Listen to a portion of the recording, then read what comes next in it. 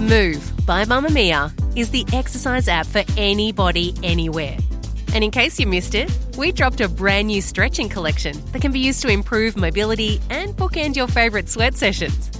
Mamamia subscribers get unlimited access to Move, and we drop new workouts every single week.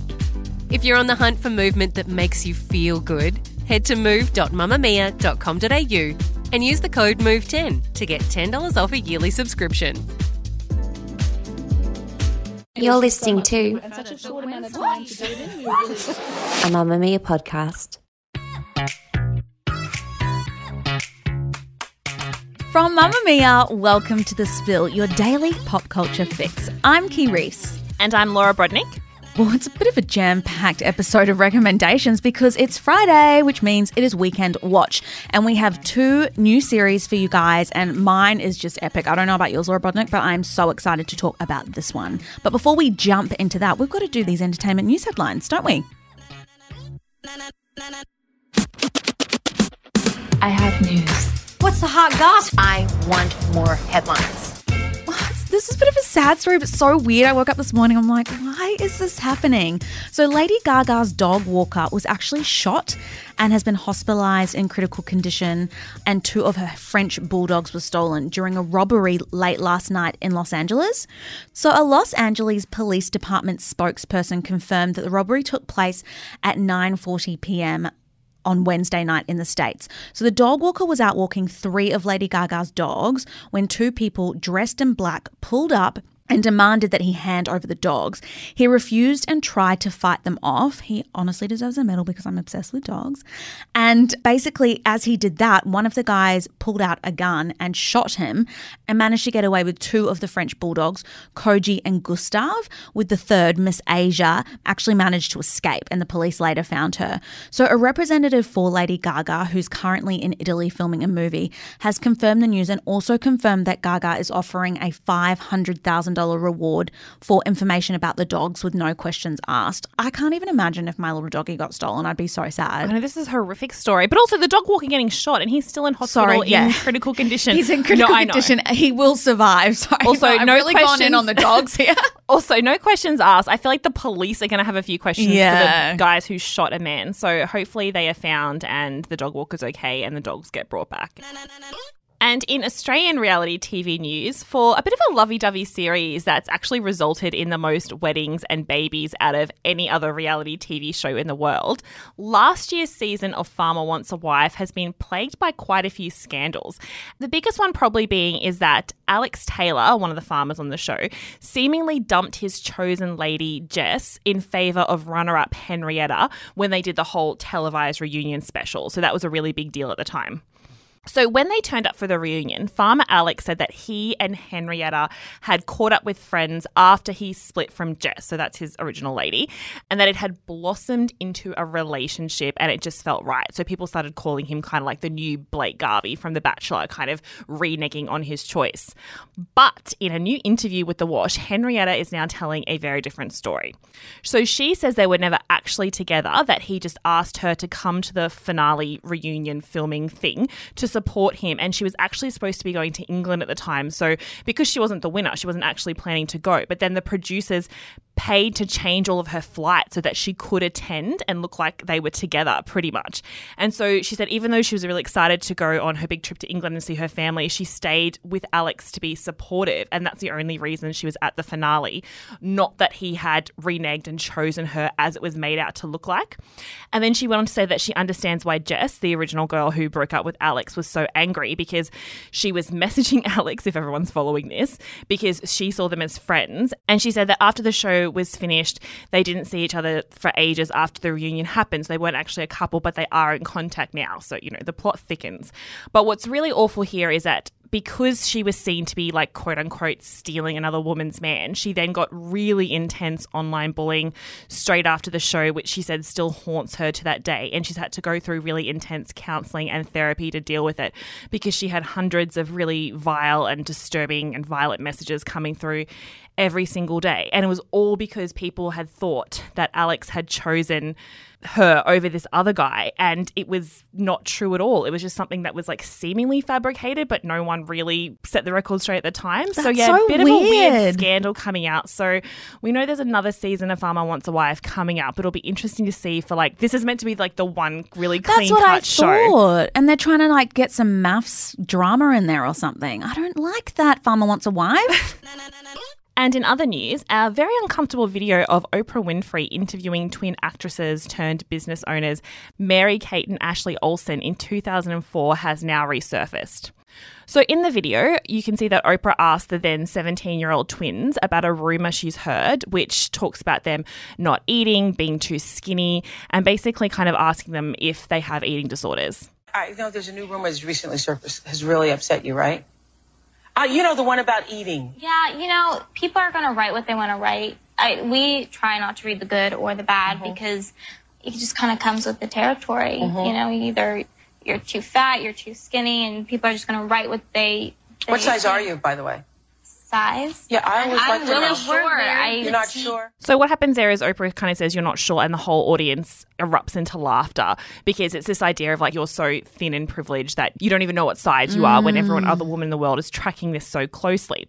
And what's also quite horrible looking back on this footage now is that later that same year, Mary-Kate's spokesperson confirmed that she actually had been checked into a rehabilitation facility where she sought treatment for a health-related issue. And even though the family tried to keep it very quiet and private at the time, tabloids actually unearthed a lot of information that kind of did show that she was being treated for anorexia, which is a very serious condition. We should say at the time of recording that neither the Olsen twins or Oprah Winfrey's team have commented on this. But I actually think this is less about vilifying Oprah, which is kind of happening, and more of just looking at the media tabloid culture at the time, because this wasn't that shocking at the time. Like after their interview went to air, their spokesperson actually did come out and say that the twins, I think there's a little bit of negativity towards Oprah then, and their publicist did come out and say that the Olsen twins understand that interest in their personal lives came with the territory of their life in the public eye, and that was kind of it. But I think this seemed like an okay question for Oprah to ask at the time, because the weight of the Olsen twins, particularly Mary-Kate Olsen, was such a huge talking point at the time. Like it was across every tabloid magazine. They were asked about it in interviews. There was all these kind of close-up, like photographers would literally follow them through the streets trying to get photos of Mary-Kate Olsen's body. And also a lot of tabloids would send people into like restaurants after her, and there's actually documentation of how much she would eat, like how many times she cut a tomato. Oh my God. Exactly, like that was the intense glare of it. The tabloid culture around their weight was just so intense. And when it came out that she was being treated for anorexia, which was like kind of outed against her will, the tabloids were all like there was one of the New York Post that was like just twin and bones, Mary-Kate treated for anorexia, and like across all the other tabloids it was like her like deathly skeletal frame. Yes, those are the images I remember. Yeah, exactly. And scary, skinny, like yeah, exactly. I think that really plays into why they retreated from the public eye so much and they're so private now. So it'll be interesting to see if Oprah, who's really built her empire on weight loss to an extent, but also she's now pivoted more into like loving yourself and celebrating your life and that sort of thing. So I think she will say something, but I think it's not about vilifying her and just looking back at the time and thinking that was just a very problematic time overall. Mamma Mia subscribers, you've been asking and we've been listening. Now you can get all of your exclusive subscriber audio on Apple Podcasts. That includes everything from bonus episodes of your favourite pods to exclusive segments to all of our audio series. To link your Mamma Mia subscription to Apple Podcasts, open the Mamma Mia Out Loud page in your Apple Podcasts app and follow the prompts, or head to help.mammamia.com.au.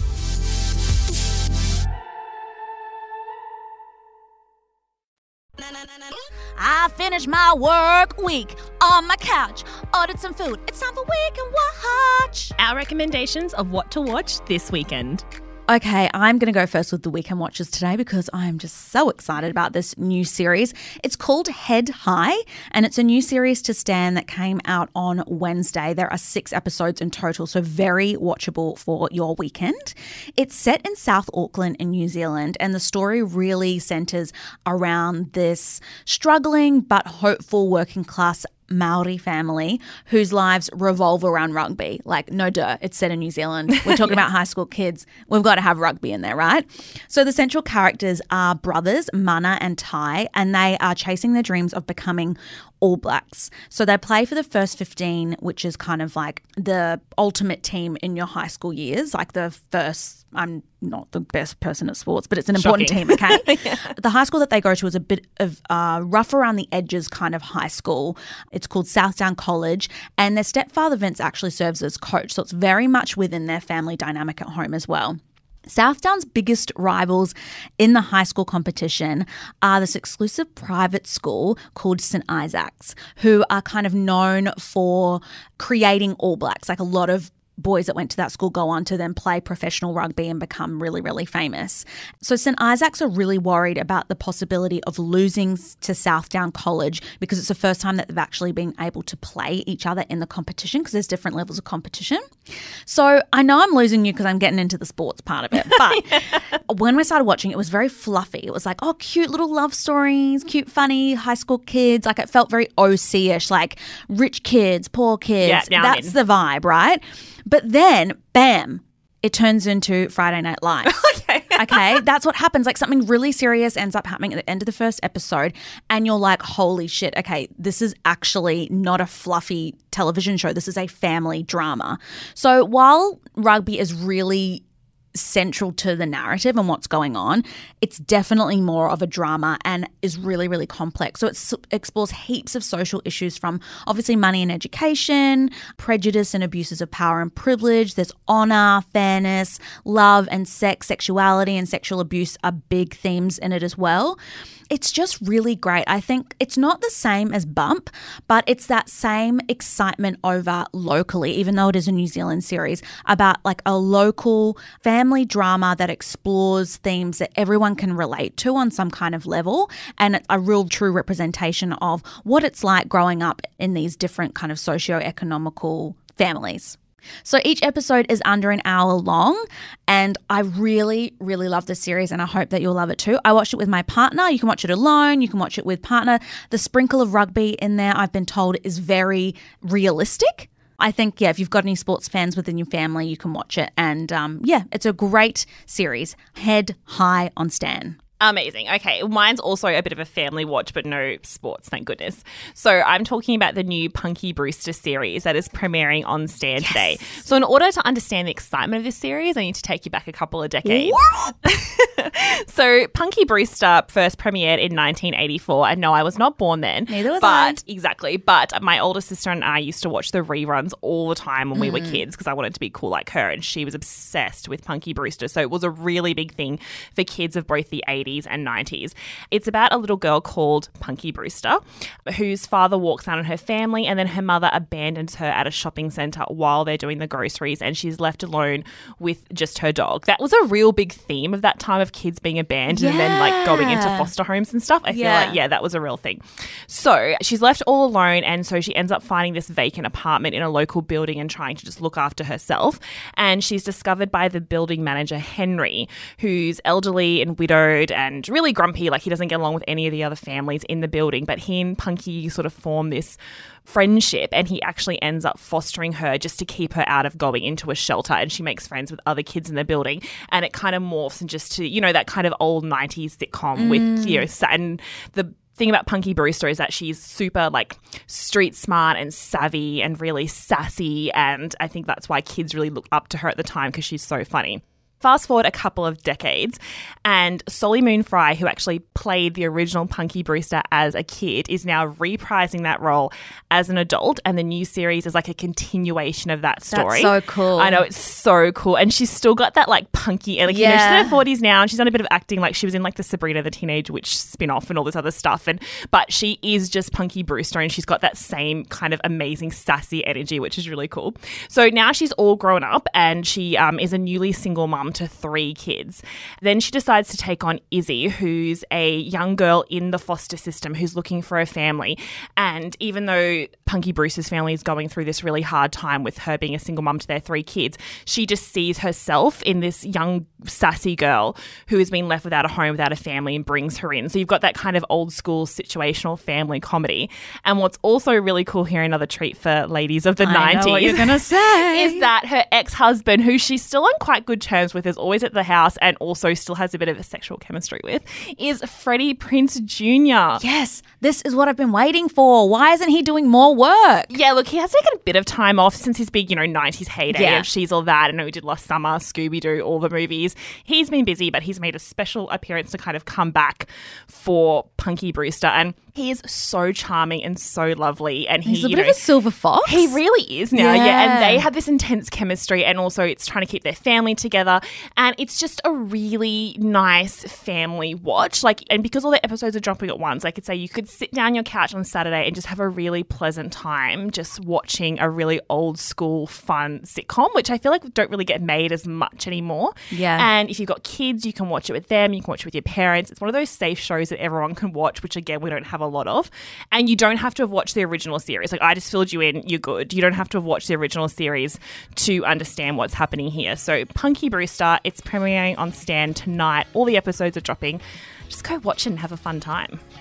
Well, thank you so much for listening to The Spill today. Hopefully we've set up your weekend with a couple of good recommendations. And I wanted to plug our new Mamma Mia app. We are having such amazing feedback about it, and I'm loving using it to listen to all of our podcasts. So you can find all of our podcasts there, our articles, videos, and so much more. Just search Mamma Mia in the App Store and let us know what you think. This episode of The Spill was produced by Eliza Ratliff with audio production by Leah Porges. We'll see you on Mamma Mia. Bye! Bye! Mamma Mia acknowledges the traditional owners of the land we have recorded this podcast on, the Gadigal people of the Eora Nation. We pay our respects to their elders, past and present, and extend that respect to all Aboriginal and Torres Strait Islander cultures.